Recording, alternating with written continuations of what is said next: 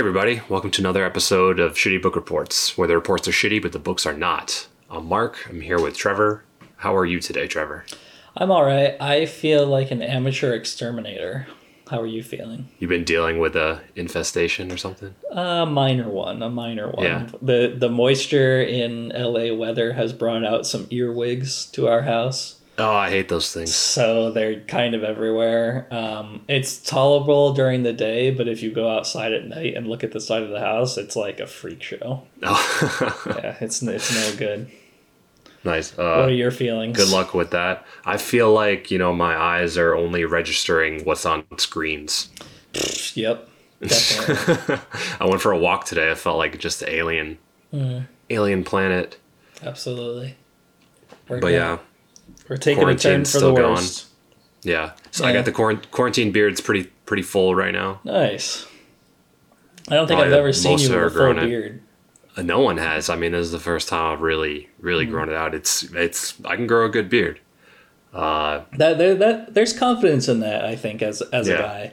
Mine is like, I haven't attempted to grow a beard, but like I had, endless years of like, it was no option. Like I'm like underdeveloped, but I think at this point, now that I finally hit my 30s, if I really wanted to go for it, I think it would come in. I mean, now's the time, but my theory now that I've got this thing on my face is that I think biologically beards are meant to discourage men from being expressive with their face.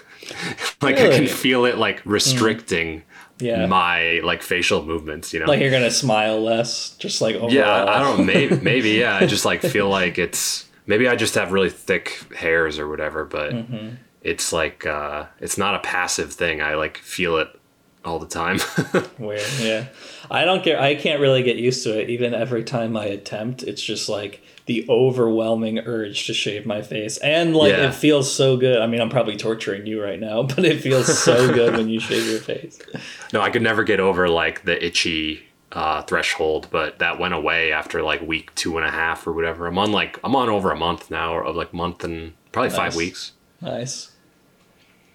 But yeah, so we'll keep you updated on that. But so for the beginning of the episode this week, I was just thinking I wanted to talk about legacy for a minute here. Okay. Because I was, had a random thought the other day when I was like, okay, let's project out 50 years, 100 years from now. Mm-hmm. Do you think there will be any Elvis fans? Do you think Elvis is a thing that will be the fandom? Will still exist in 50 to 100 years? It's an interesting question because you look back at the history of music, and,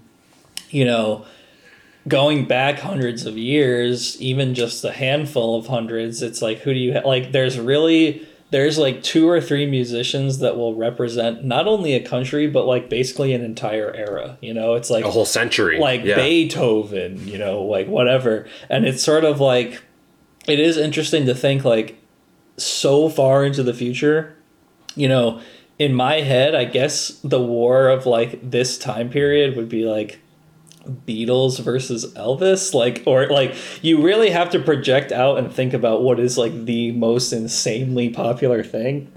You can't really you can't really have an ego about anything and be like, oh well, Drake has sold more records or like whatever. It's like what will last is you can't even tell. But I mean, I have high hopes for Elvis. He's pretty Elvis, universal. You think he'll stick around? Yeah. Okay, universal now, but we'll see. Or my other thought was like, okay, you got this whole market, like the antique market is like still alive. Mm-hmm. Is that going to exist anymore? Is there going to be a peak where like these trinkets and stuff like are no longer have any value to anyone, or baseball cards and shit like that? Yeah, because the economy of sort of like digital things is kind of what's most important. But I don't know. I think that there still is like massive value in things, but it's all utilitarian things. People are very interested in like ordering the essentials from Amazon, But but let's say like our generation and beyond. Let's cut it off there. Mm-hmm. Is there any interest in like an antique cabinet or something? It's like something that is valued at $50,000. Like, is that people are actually going to care about it? I think that, yes. I think shit like that. I think, yeah, because it's deceptive what people... There's always people out there where you're like... You know, there's some millennial out there who's like, yeah, I'm really into, like, late 19th century furniture. And you don't really understand, like, their path to getting there. But I think that's what drives those type of markets. I think that they'll get smaller. I think that they'll get more niche. That'll bring the price down, though. You know, supply and demand. Or will it bring it up? If people don't care about it. Because there's like people like the rarest items are only preserved. I think furniture is like the wrong thing to ask about. Like it goes probably. It goes between generations. Like I personally know someone who's a collector of 80s and 90s toys. Yeah. And it's like those are huge. Like people just they grew up in the 80s, and now people who grew up in the 80s have disposable income to go on eBay and spend $500 on a He-Man figurine. Yeah. I lost you for a second there, but I know what you're saying. Yeah. You know what's crazy too is I think we'll probably just get crazier and crazier is the sneakerheads. Like the sneaker market is ridiculous. Absolutely. Yep. Yeah, that's stuff. So, you know, I was trying to think about that and what was going to stand the test of time and kind of carry that over to the world of literature. And in that it's not really about money anymore. It's just about interest. Mm-hmm. Like from the 20th century, who do you think has cemented their status? You know, I feel like, it's hard because I only really have the American perspective, but I feel like, you think early 19th, early 20th, mid 20th century, it's like Hemingway, Faulkner, Woolf, Heller, Plath, Harper Lee, Fitzgerald. Like that's who I think will, those are the people I think will. Well, it's funny that you said had cemented their status. You said, the early, you're like, you have that American bias, which is definitely true. Because when I think early 20th, which is like turn of the century, 1900s, I'm like zeroing in on all the people I've been obsessed with recently, which is like Zola and Proust and stuff. Because that's all like the French guys from the early 20th century that were heavyweights. But do you think that they are gonna continue? Maybe not. Maybe not. I mean, a lot of people find some of their stuff like sort of inaccessible. Not as accessible as like a Hemingway. A lot of people are find Hemingway very, very accessible. Okay. Then I wanted to do one quick thing before we speculate some more. Okay. Just to set the mood. All right.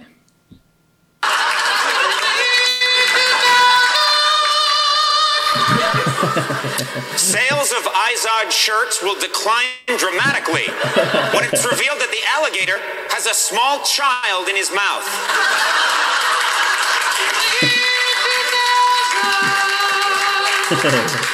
It will be revealed that carrots do not actually improve your eyesight, but they are still number one when it comes to scratching a deep rectal itch. That was Jim Carrey. Jim Carrey on Conan 2003. The classic In the Year 2000 sketch for anyone who's unfamiliar with In the Year 2000. Just YouTube that and you'll have endless fun. Some old Conan. So yeah, let's think about it, because now let's think about late 20th century and 21st century now. Who is going to stand the test of time? Yeah, number one go-to to think about was, Stephen King. Mm-hmm. Just because of how many, just being up there as far as books sold. He's got the most exposure. Movie adaptations and stuff movies, like that. Yeah. Well, there's there's the Harry Potter thing. It's like J.K. Rowling, even though maybe known as a one-trick pony, is like sort of, she wrote one thing very well, and it could continue forward. Like, yeah, I always tell people all the time, like, we have one set of Harry Potter movies now. When we're in I would not bat an eye if when we were older age, like in our 60s or something, that they were like, we're just going to reshoot all 7 Harry Potter movies. Oh, absolutely. Yeah. That'll happen. Yeah. That'll happen probably sooner than you think. Yeah, right. They're casting for Harry Potter. Is the new Harry Potter born today? We can only hope. Yeah. Yeah, so Stephen King, J.K. Rowling, I think Zadie Smith, in terms of like just being known as like a top dog author for a while, basically like her whole adult life. All the people that we really love, like it just seems like they wouldn't stand the test of like hundreds of years, like Pynchon or something like that. Like I know. We'll see. Yeah. Yeah, that's what I was thinking. Like, I wrote down J.K. Rowling because I'm like, yeah, that's absolutely gonna stay. You know, it's a more than a book; it's a franchise or whatever. So, what about? Do you think one series is enough for other authors, though? You know, one hit wonder, I guess. Like, let's say, I don't know if. I'm just more assuming that this is a one hit wonder as far as a series, but how about Suzanne Collins, like, you know, the Hunger Games series? Is that enough to cement like a long legacy, or is that just something that's gonna... I mean, definitely falls by the way when you compare it to when you're trying to project like 100 years in the future, Harry Potter versus Hunger Games. Yeah, I don't think it stands the test of time. Okay, what about our favorite airport novelist? Like James Patterson or James Patterson or Baldacci. Baldacci, yeah. Baldacci. No, those guys don't last. They don't like. That's like that. You could easily like look up some weird like 19th century novelist where it's just like, oh, he wrote like 200 novels. That's always been a thing. And actually this kind of like goes along with how I've been reading Lost Illusions by Balzac. It won't be a surprise. It's not a spoiler that's my book this week. But as long as there's been publishing, there's been people where it's just like, yeah, I rattle off like 200 books a year and like get paid by the word or whatever, I'm on contract. But they don't, unless something like ridiculously extraordinary happens, then they don't stand the test of time. Sorry about Dachi. So yeah, I felt bad doing this because I was like, you know what? I just haven't read enough new stuff. I'm stuck in. I'm Fox. I'm stuck in the 20th century. Like for the stuff that I've covered on this, though, I think like The Last Samurai was really good, and I have seen that, like Helen DeWitt. I've seen that on a lot of lists of like best 21st century novels and everything. I could see that it being something that lasts and has one of those Barnes and Noble like what is it, the special classics. Edition classics. Yeah. And I was thinking about stuff you covered, like maybe Ishiguro. That was some more modern like. Yeah. Never Let Me Go. It's 2005. Yeah, Ishiguro could possibly, or maybe Murakami. I mean, he is like a worldwide renowned, like when that guy drops books, it's all over the place. But I think one of these, it's like a fun thing to speculate, but also like you can never live outside of your own history, Yeah. Like no one could predict... I think there are even some famous novelists now who, like, one of our favorite novels, Confederacy of Dunces, is just a posthumous publish, Yeah. And that is often considered, a great novel that, the author wasn't even alive to see its success. It's sort of like the Van Gogh thing, where it's like, is there someone writing now that's just going to be posthumously published and they're going to overtake everyone who we've even talked about? Or is literature dead? A lot of people say that. A lot of people say, the peak of the novel was in, the 19th century or whatever, and just get over it. Yeah, get on TikTok now, right? Yeah, get on TikTok, stop reading. That's the new shit. Well, I have a question about Murakami. I think, I feel like in this modern era to create a lasting kind of thing, you need to cover more mediums than just books. Like we're talking about Harry Potter as a series. There's all these movies. Stephen King, there's movies and a bunch of other stuff. Like, is there a Murakami? I know there are some Murakami like adaptations, but is there a big one yet? No, I don't think so. Unless it's something that has already happened,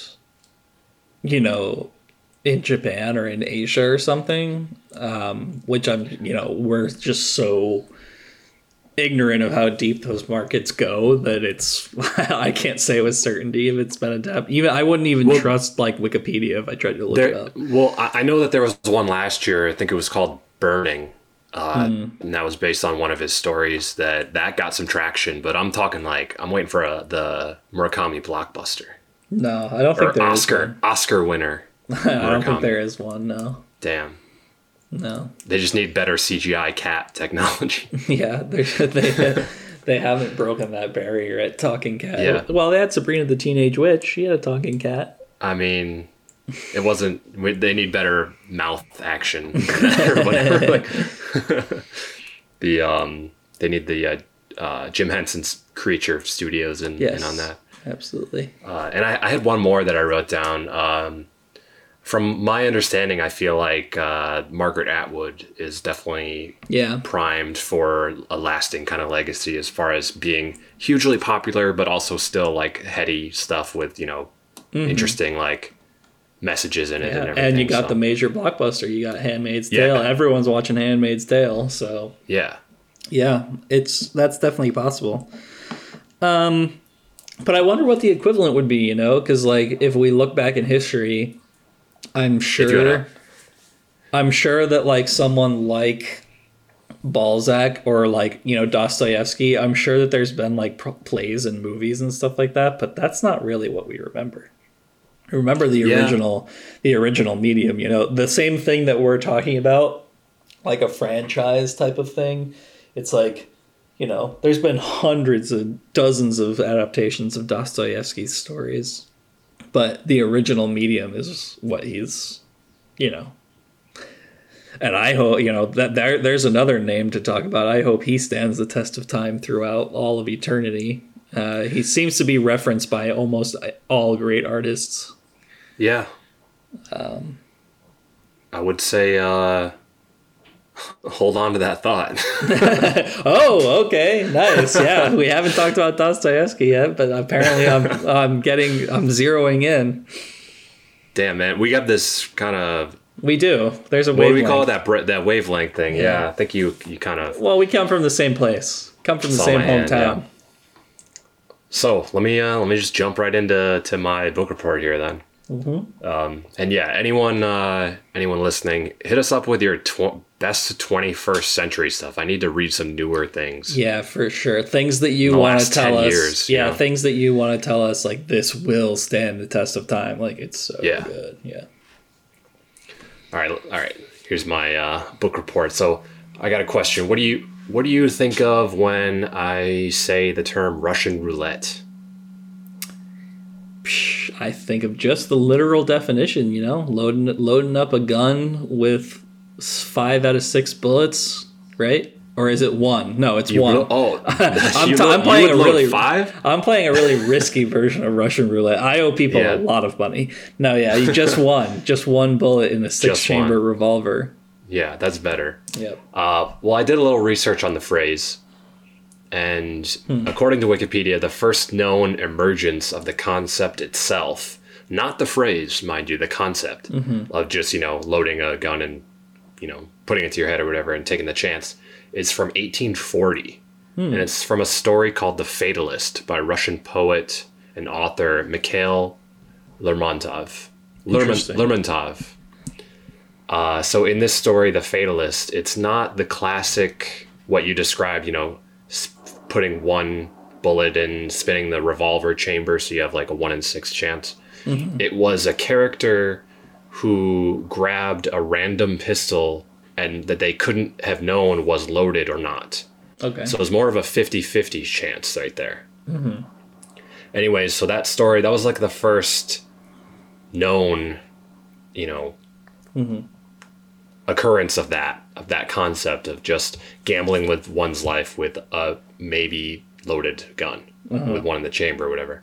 Also interesting that it originates from Russia as well. Like it wasn't even the original idea of what we think of it now, but it did come from Russia. Yeah. So, what happened was that concept caught on from that in Russia, like gambling with one's own life and like Lermontov actually died from a gunshot a year after writing the story, but it was from a duel. It wasn't from roulette. Right. Dueling culture is so weird. My book report this week also has dueling in it, but continue. Duels. So that was the first occurrence of the concept, 1840. But then the actual term Russian roulette is thought to come from a 1937 short story, which was published in Collier's magazine, the U.S. magazine, by George Surdez. And I'm going to read the excerpt from it right now. Did you ever hear of Russian roulette? When I said I had not, he told me all about it. When he was with the Russian army in Romania around 1917 and things were cracking up, so that the officers felt that they were not only losing prestige, money, family, and country, but were being also dishonored before their colleagues of the Allied armies, some officer would suddenly pull out his revolver, anywhere, at the table, in a cafe, at a gathering of friends, remove a cartridge from the cylinder, spin the cylinder, snap it back in place, put it to his head, and pull the trigger.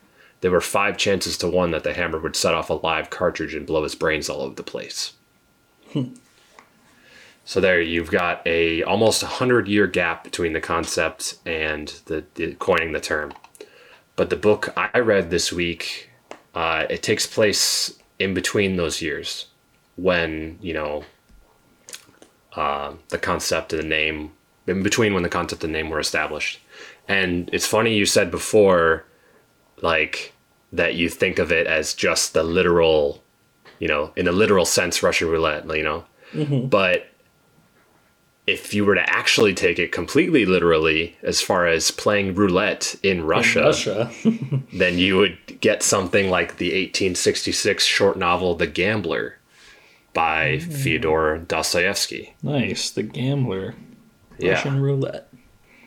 And so this definitely came to me at the right time. We talked about it last episode. I'm feeling burned down on reading a little bit, but this quarantine's been getting to me. But, reading some Dostoevsky, I'm kind of reminded how books can be as addictive as, letting episode through episode run, absolutely. Running through your TV or whatever. That's the thing that's always shocking about Dostoevsky, is that it's like, oh, I'm reading this thing from a long time ago, and then you're like addicted. Yeah, he rules. So I read this in one sitting. It's only 170 pages, but still, it was an addictive. Stretch. That's a stretch for one sitting. 100 is like doable. 170 is a lot. Yeah. And so after reading this, I wanted to dig into a little bit about the background of how it was made. Why would he write this book? And apparently Dostoevsky was a big gambler. And it comes across in the story like the inherent risk in gambling can be, pure adrenaline. Even in the fictional world, it got to me when I was reading these passages of big high stakes and, putting your, everything that you own, on the line or whatever. Did you, I got a question. Did you see Uncut Gems? I have not seen Uncut Gems yet. You got to see it. It was great. It's like a sort of tamer version of that. Mm-hmm. But the same general uneasy feeling of watching someone like, Howard, who was Adam Sandler's character, like make way too big a risk and never quit while ahead. Mm-hmm. Just kind of that, uneasy feeling. So yeah, watch that movie and read this book. But going back to Dostoevsky from 1862 to 1871 was his gambling days. Mm-hmm. And it was like a huge problem for him. Yeah. And the story of this story is that it was written to pay off gambling debts. Nice. So it's very meta. Like the contract to publish this story was itself a gamble. He had a strict timeline to deliver a story of a certain length by November 1st of 1866, or this publisher / debtor / I don't know, some kind of some crazy guy named F.T. Stilavsky. He would, if Dostoevsky didn't deliver, he would hold the rights to publish Dostoevsky's work for 9 years without any compensation to Fyodor. Yeah, so it was a big risk, and I think his wife helped him, meet the deadline and everything. But anyway, so pretty interesting, true to life connection to this story. But I don't want to summarize the story too much, but you've got the main character, Alexei Ivanovich, and, he works for this family. He's like the tutor for some of the kids of the family, but he works for the family who are like... By the way, Alexei Ivanovich is like John Smith. Yeah.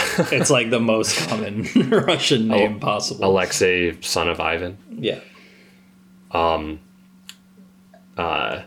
So John Smith, he works for this family who they're sort of like fake nobles. They act like they have a lot of money, but they have, gambling debts and other issues. Right. And you find out they're essentially waiting for the rich aunt to die in the family in order to get her inheritance, as they've kind of heard via telegram that she's ill, and they keep sending telegrams to find out, is she alive? How is she doing? It's kind of sinister in that sense, but so Alexei, he works for the patriarch of the family, who is known as the General.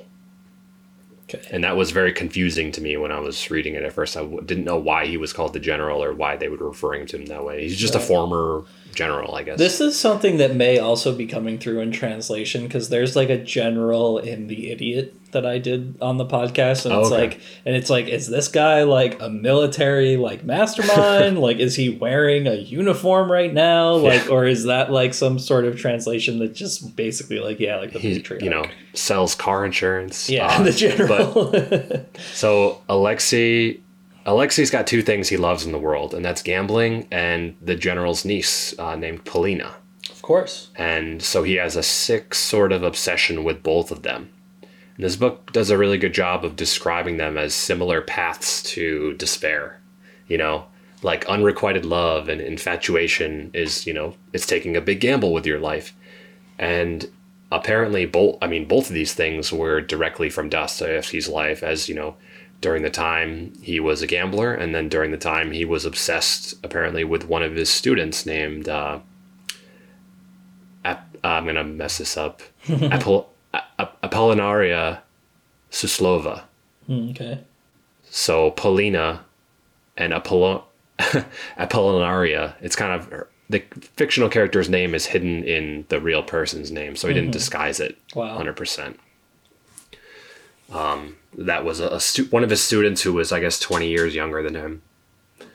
So anyway, this... And you say his wife helped him finish this book? Yeah.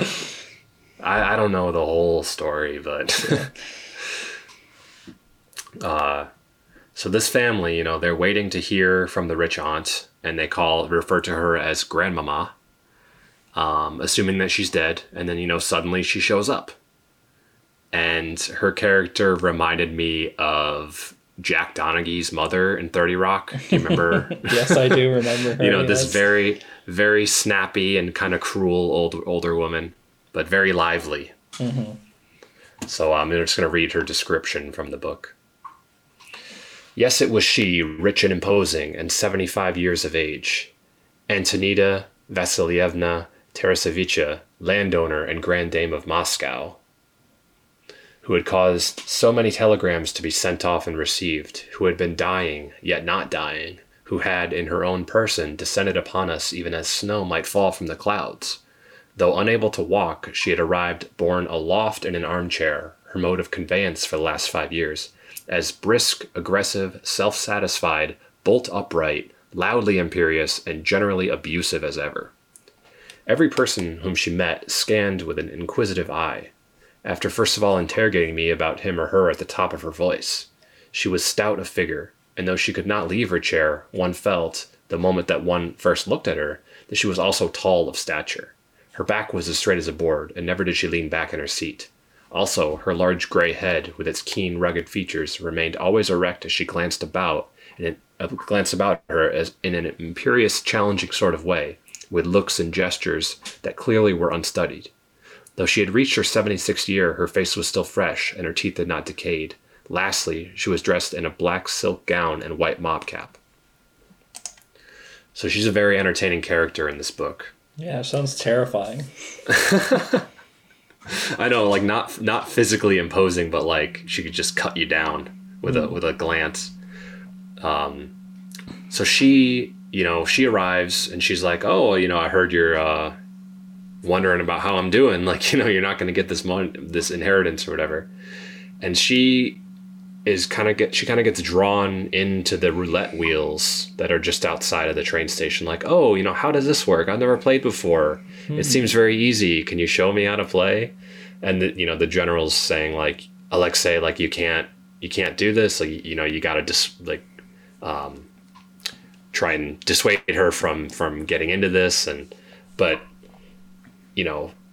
she asks Alexei to explain the game to her, help her make her bets, and by a stroke of luck, she wins big on her first night of playing. And there it is, beginner's luck, an instant case of gambling addiction.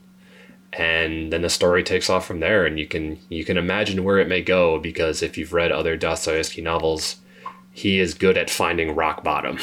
Yeah, definitely. So it sets up into a very interesting story. Nice. But yeah, a couple things about it. Like we were saying before about the translation, it's also a little hard to figure out exactly how much the stakes were in this novel, because it's all Russian and French currency. Right. And I needed an exchange rate to help me understand. And also going back 2 centuries or a century and a half. Exactly. Inflation, too. I think the largest sum mentioned in this book was 200,000 francs, which in modern times, so much money. Swiss francs is, it's a 1-to-1 now, roughly, but I don't know what it would have been back then. And then with inflation, I just assumed it was a shit ton. Yeah, that's so much.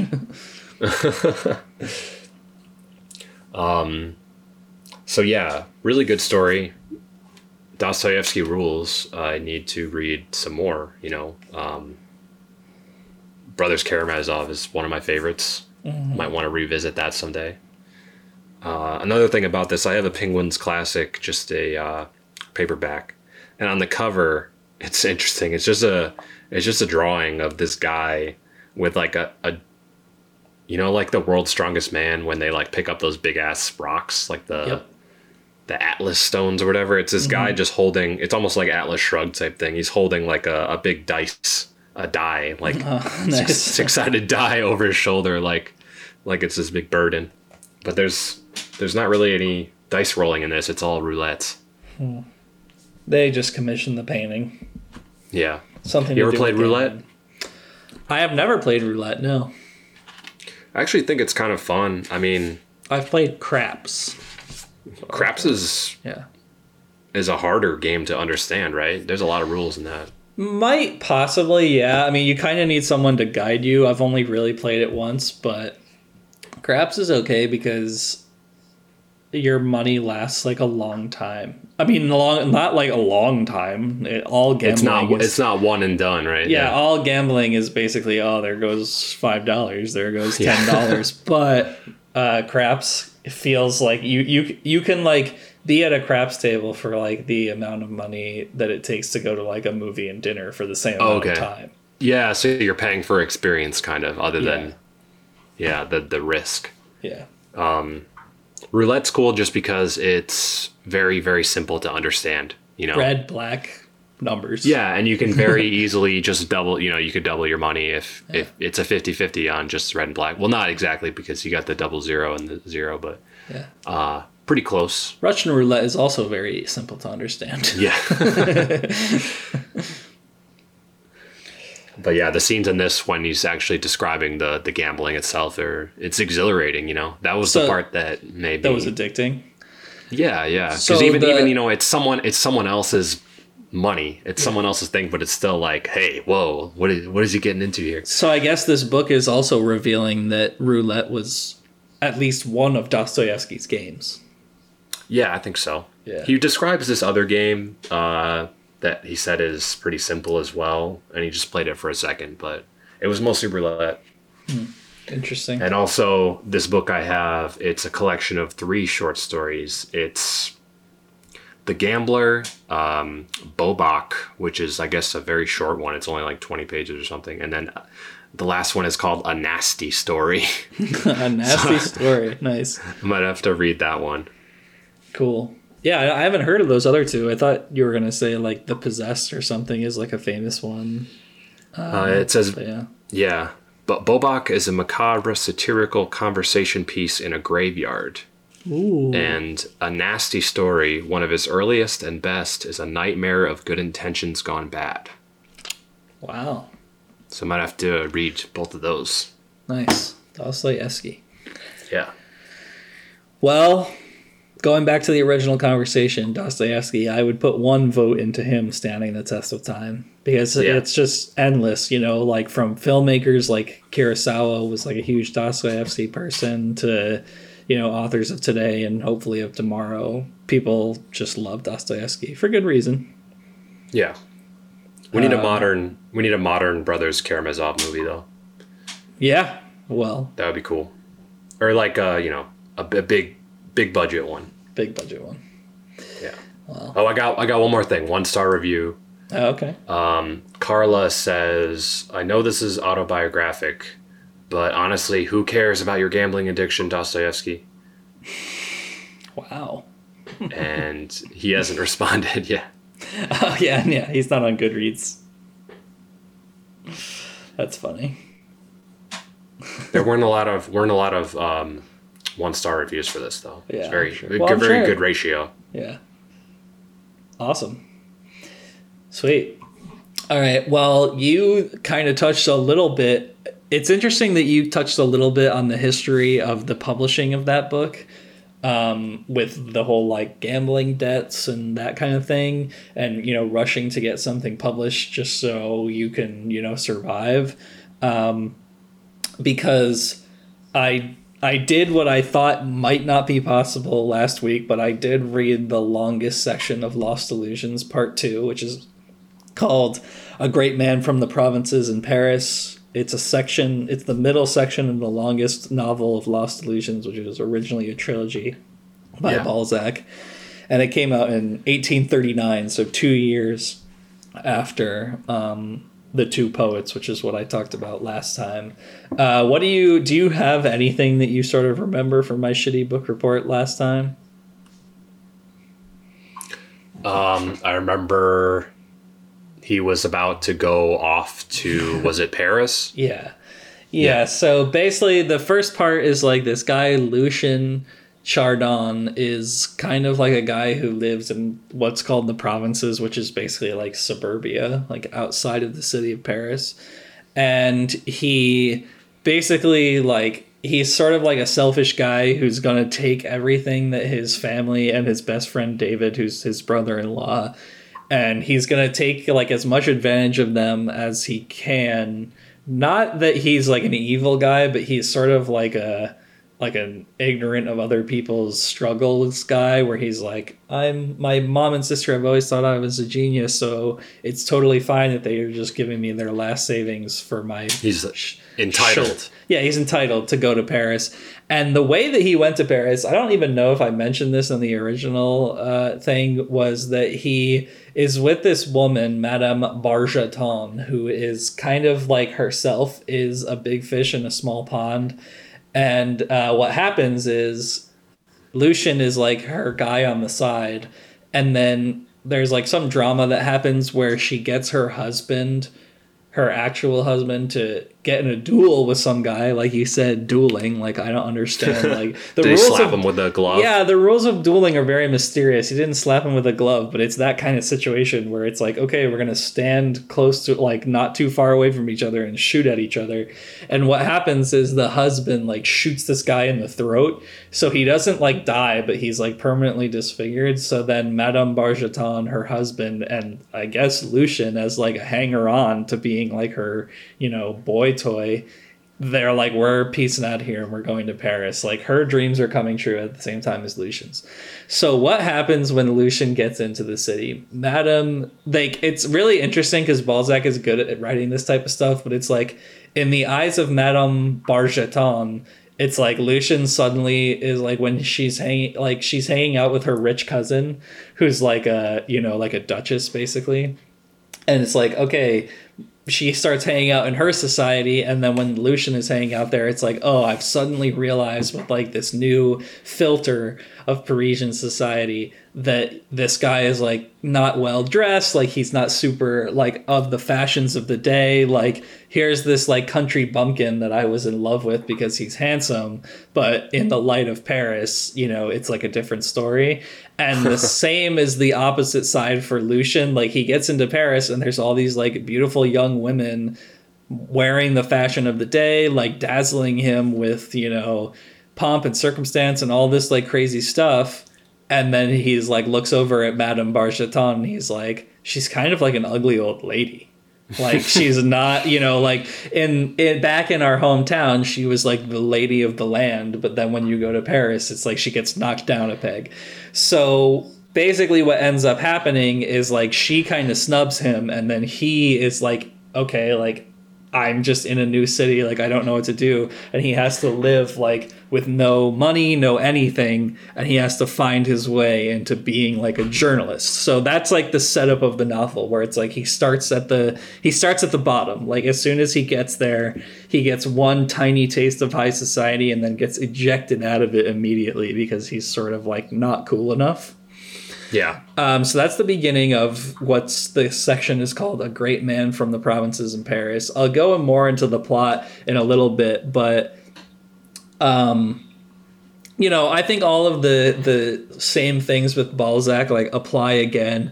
I think that I started to get a rhythm in the second section here where it's like his characters, for better or for worse, are very archetypal, which I can appreciate because even though they're archetypal, he has lots of things. I remember last time when I was asking you, like, have you ever walked home, like taken the long way home, you know, or like, have you ever like done this? There's all these universal things that he is very good at touching upon. So even when I say that his characters are archetypal and very representative, it's not necessarily a negative, but it's just like the way that it is. Like Lucien is this poet. He's learning how to be a professional in a big city. Like it's not something that you've like never heard of before.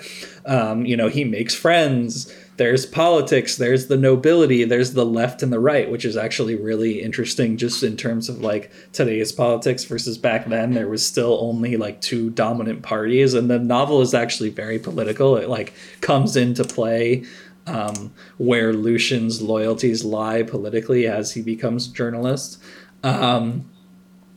So basically, like, yeah, there's all these archetypal things going on, but getting back into the plot is like, so Lucien, like, he's down on his luck. He doesn't know what to do. All he can really do is just like study and write and hope that his money doesn't run out in time for like him to actually make money on writing.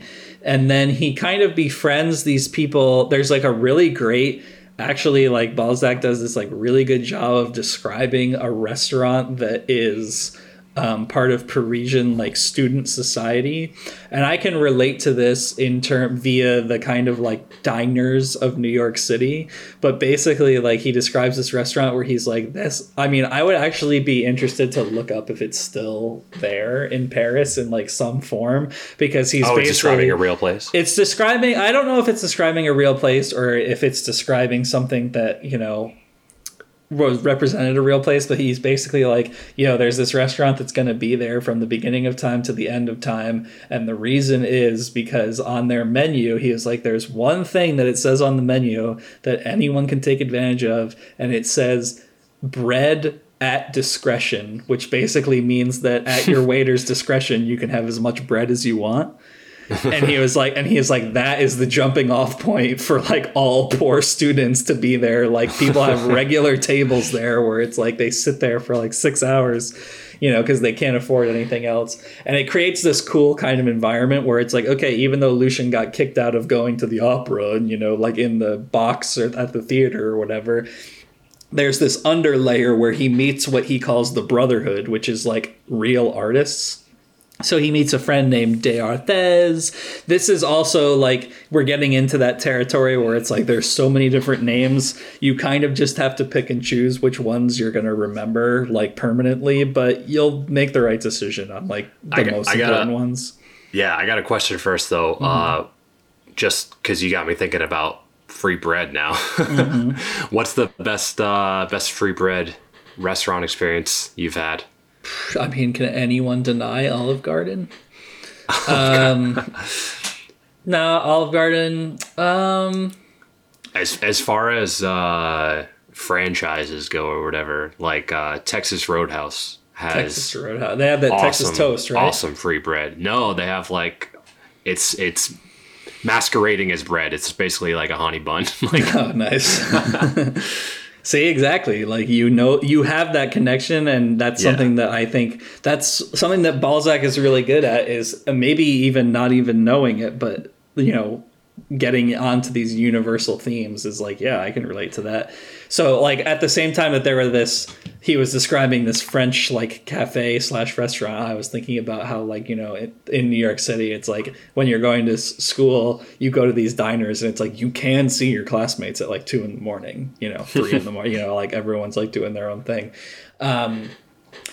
But yeah, Lucian meets these people called the Brotherhood, and they are they are the archetypal sort of like, you must suffer for your art. Like, we're not here to make money. We're here to like torture ourselves to make a lasting statement about like whatever we happen to be working on. So one of them is like a lawyer. One of them like writes plays. One of them is developing like the novel of the next century or whatever. And they're all very sort of dreamy people, where it's like he finds his way with them and they're very kind and everything, but as Lucian is Lucian and not like exactly a pure-hearted person, he gets embroiled. That the whole part, like the whole like meat of this middle section of it, is that he gets embroiled into the world of journalism, which his friends are like, if you want to write poetry and novels, then you can't be a journalist, because journalists are basically like whores who sell themselves for money. And Lucian's like, I don't know about all that. Like, you can have integrity as a journalist. I mean, today in the modern day of journalism, like, some people would say that that's like one of the most noblest professions, like really putting your like opinion out there and like sticking to like, these journalistic principles. So he's like, I don't know about that. So he goes and he starts to learn more about like the society, like the history of publishing in 19th century France. This is sort of like a, that's something that you sort of learn about as you're reading Lost Illusions. But Lucian, he starts to learn like, okay, these journalists, like, what do they do? And there's actually a really funny scene. And again, this goes back to the archetypal thing, where it's like, he basically has one day where he's hanging out with one of these journalists in that same like poor people cafe. And then that one day he spends a bunch of his money to get nice clothes. And then they go to the theater. That night they go to dinner, and like basically by the end of this one crazy day, Lucian becomes like insanely successful. So it's like one of those things where it's like, okay, Balzac, like that was like a little bit like on the nose, but it's like you just kind of have to like take it as it comes, and it's like not realistic. It's like a long book where stuff like that is sort of, when things happen, they happen very quickly, because he has a lot of other things to say about kind of the workings of how everyone's reacting to each other. But, the book is appropriately titled Lost Illusions because Lucian starts to lose his sort of like the idea like that the Brotherhood has of like, oh, we're all in this for the toil of artistry and like the soul of art and to make a statement. Lucian learns very quickly that all of the journalists, like he has these like a few like badass friends who are journalists, and it's basically like back in the day, in 19th century Paris, he was like, you're a journalist and all you do is you either criticize someone with your name or you praise someone not with your name, or vice versa. And he was like, and all of the journalists work for like 3 different papers, and it's like, if one book comes out, you write praise on it in this journal, and then you write a criticism on it in this journal, you make double the money, and the author, he benefits from the controversy. So it's like a win-win situation where they're like, and he doesn't understand it. He's like, wait, so like I get this assignment from the paper that I'm now on, and what am I going to say about this book? And they're like, that doesn't matter, you idiot.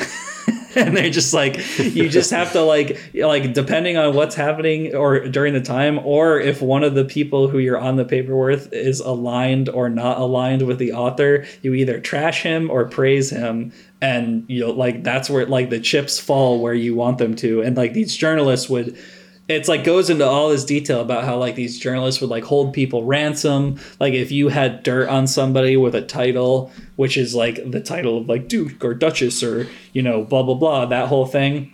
It's like you can blackmail them with like your power of being like part of like the circle of like newspapers and stuff, because this is how people receive their information, right?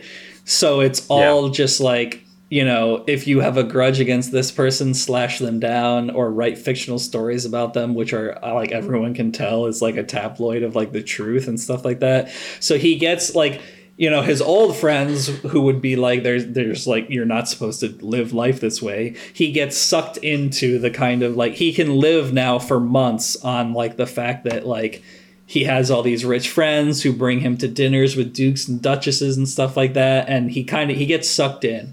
And basically what happens is he also gets, I don't know if you would call it allied, but he gets into a relationship with this actress named Coralie. And a journalist at that time can make or break an actress and an entire playhouse, right? So all these journalists, what they have is like they have monthly tickets to all of the, like they split up the different playhouses and they have monthly tickets and stuff, and like they sell their monthly tickets as another part of their income, and they also deal in like the illicit trade of books and stuff like that, because that's the only way people get information. So it's like when you get this book to review, he's like, they get books to review and they're like, I'm not reading this piece of shit, I'm gonna sell it back to whoever thinks that they want it, or like some bookseller or whatever, and I'll write the review anyway even though I haven't read a page. And Lucian's like, damn, this is intense. Like it's all about money, you know, it's all about power. So yeah, he like falls in love. He like semi falls in love with this actress. Another thing that's really fascinating about the like politics and like the relationships of a book this long ago is, you know, I was talking about how he traveled to Paris with Madame Bargeton, but Madame Bargeton is also married to like this worthless like Duke guy or whatever. It's the same thing. Like he falls in love with this actress named Coralie, and it's like she's already the mistress of this other rich guy, and then and then it's like, what? And then that rich guy even knows about Lucian. Like Lucian lives with her in like the apartment that he furnishes for his mistress. And it's very kind of mysterious. Like the morals of their relationships are kind of like gone with time. Like they're not like we are now. It's like when you're reading it, you're like, wait, that guy just found out that Lucian like is, you know, sleeping with his mistress. And then, but he like doesn't care. Like the rich guy is like, because it's really interesting, like they see each other very coldly. It's like, okay, there's this young hot guy who's trying to like pull my mistress away from me, and then the rich guy is just like, but I'm way richer than him, so she's going to come back to me eventually, and by the way, he's right. So it's like all these like crazy like, you know, relationships and politics and all this stuff. And I also think he has like some really like awesome, interesting things to say about how this book is really at its core about if you're an artist, like a professional artist or a craftsman, you eventually butt up against the world of business, and you kind of have to make your piece that one is at odds with the other. Like the soul of your art is at odds with like making money in a kind of like a practical way. And I think there's probably a good way and a bad way to go about it, but Lucian usually goes about it the idiotic way. I'm going to read a short thing from page 258 of my edition, which is I wrote next to this same topic that I'm talking about, professional artisan versus business. Yeah, I've been curious about the like voice. The voice, the voice of this, the voice of Lucian. His friend Etienne is the guy who basically makes him famous like in one day. So he's telling him. Why do you put yourself in the way of such suffering? I tell you that the things that cost us our life, the subjects which tear our brains through studious nights, the fields of thought we toil among, the work we build and cement with our blood, are to publishers merely a paying or a non-paying venture. They sell or they don't sell your work. That's the whole problem to them. A book to them is only a risk of capital. The finer the book, the less chance it has of selling. All superior minds are above the masses. Their success depends, therefore, on the necessary time it takes for their work to be appreciated. No publisher is willing to wait for that. The book of today must be sold tomorrow. Publishers will refuse books of real substance which advance slowly to high appreciation. And then Lucien says, my friend from the Brotherhood, D'Arthez, was right. And then Lustau, his friend Etienne, says, you know, D'Arthez, there's nothing more dangerous than solitary minds that expect, as that poor fellow does, to bring the world to their feet. By fanaticizing their young imaginations with a belief that merely flatters their inward sense of power, such foolish awaiters of posthumous glory, are prevented from bestirring themselves at an age when movement is possible and profitable. I'm for Muhammad's system. After ordering the mountain to come to him, he cried out, if you don't come to me, I will go to you. So it's all this like metaphor. The whole book goes on like that in that rich, like beautiful language, but it's basically, you know, his friend is being like, your Brotherhood back there where all they want to do is suffer for their art are morons. You got to be rich while you're young. And they're like wasting their lives. Obviously, you know, Balzac probably has a special place in his heart for the people that were his Brotherhood, and like, you know, the true artists of his day. And everything goes horribly for Lucien, as you can expect. Like he allies himself with one paper. Then towards the end of the book, it's like he's also in pursuit of this thing that's also kind of a foreign concept to us. But like he's in pursuit of the idea that at Paris in this time, you can appeal to the king that you want to. You know how there's like those people named like Du Châtelet and Du Répompré and stuff like that? Yeah.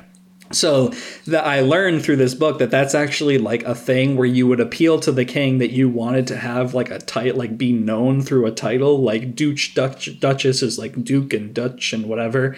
And Lucien's going through a process where he wants to appeal to the king to use his mother's name, because his mother was actually like high up in society, whereas his father Chardon is just like a common name. So he's going through this process where he's using his political wiles as a famous journalist, or the newest famous journalist, to try to be able to freely associate himself in that like fancy name, like Lucien du Répompré or whatever. And it doesn't work out too well. He allies himself with one left-leaning liberal paper, and then as soon as the opportunity comes to try to advance his name, he switches over to the right wing. And there's a really good quote from page 304, which was foreshadowing that, where one of his friends says, I see you entering this literary and journalistic life with illusions. You believe you are making friends. We are all friends or enemies according to circumstances. We strike ourselves with the weapons we ought to use only to strike others. You will find out before long that you will gain nothing by fine sentiments. If you are kindly, make yourself ill-natured. Be surly on principle. If no one else has told you this first law, I give it to you now. It is a gift that is worth having. If you wish to be loved, never leave your mistress without having made her weep. If you wish to make your fortune in literature, wound everyone, even your friends. Make the self-love suffer, and all the world will court you. Wow. So it's like this brutal world where he's like, I don't know what's happening. He tries to make things work out for himself, and it does not work out. Obviously, I was addicted to this book. I read 300 pages of a book from the 1830s within 1 week. So I'm anxious to. I will read the last section, which is just as short as the first section. The last one, I think he's returning to his home in Paris, outside of Paris, and it says An Inventor's Tribulations, which again came out 2 years after this book. How many cups of coffee after that? I don't know how many cups of coffee, but I do want to say, in terms of calculating things, I don't have much more time before my 1-star review, but in terms of calculating things, I'm so glad I said in the podcast before this that I really was, you know how I was appreciating the Barnes & Noble Classics edition because it was like really well annotated and stuff like that? Yeah. So let me break down for you. I found a very disturbing lack of page notes in this second book. It's almost like they tried hard on the first one, they didn't try on the second one. So the first book has 32 notes over 130 pages, which I worked out as an average of about 1 note per every 4 pages.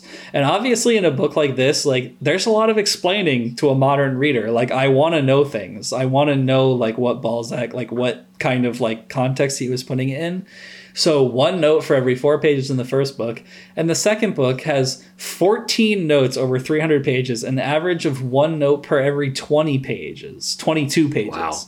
So it's like I went from 1 in 4 to 1 in 22, and I was enjoying those notes so much. And I was getting in things in the second book where I was like, that should be a note. I have no idea what that fucking means. And I need to go like research it, because obviously it's like interesting that like he was like commenting on this, all these like left-right politics and stuff like that.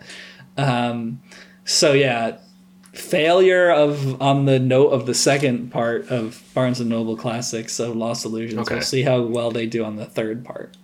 But where does it stand as far as comparing it to the first book? Does it follow this second book? Does it follow the Empire Strikes Back? It does. This is a true trilogy where it's like the first one is a little bit more positive. The second one is definitely the dark one. I think I can feel that this second book is like the book that he wanted to write. I would not be surprised if the third one is kind of just like tacking on to make some money, Dostoevsky style, paying back his debts.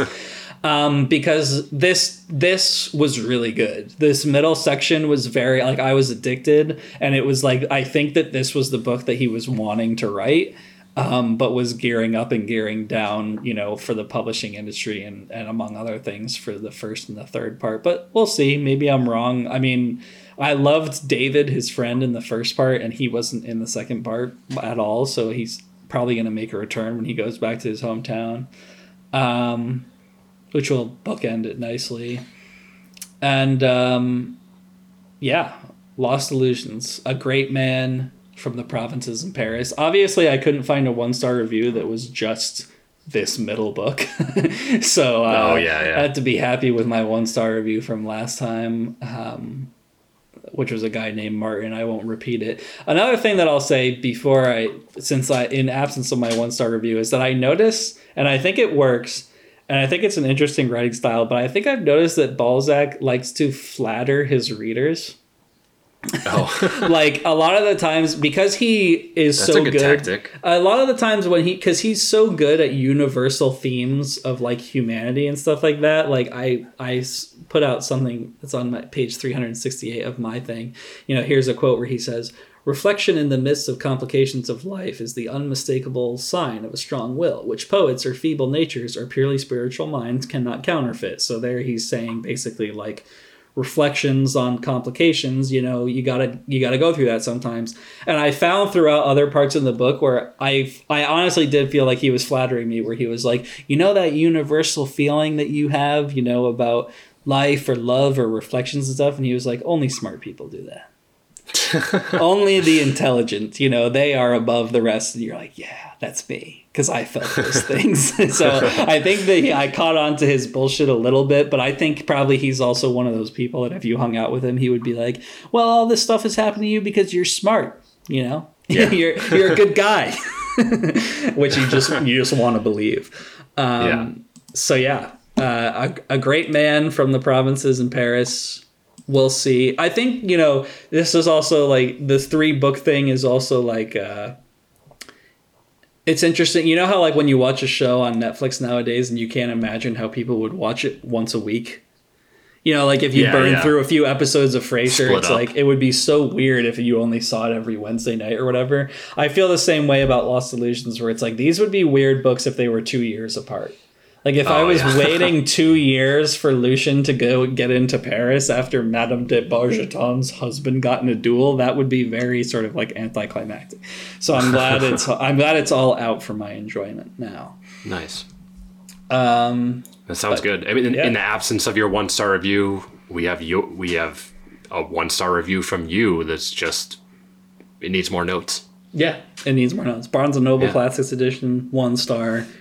Balzac, 5 stars. Yeah. So this has been Shitty Book Reports. Thanks for listening, everybody. You can find us once a week. We're not committing to a day anymore. Once a week. On Spotify, SoundCloud, Instagram, Twitter, Stitcher, pretty much everywhere where podcasts are. We also are at SBR The Podcast. And you can email us at sbrthepodcast@gmail.com. Give us comments, suggestions, corrections, or whatever you're feeling. Yeah, we release the podcast like Russian roulette. Yeah. It's you give a 1 out of 1 out of 7 chance. Peace. See ya.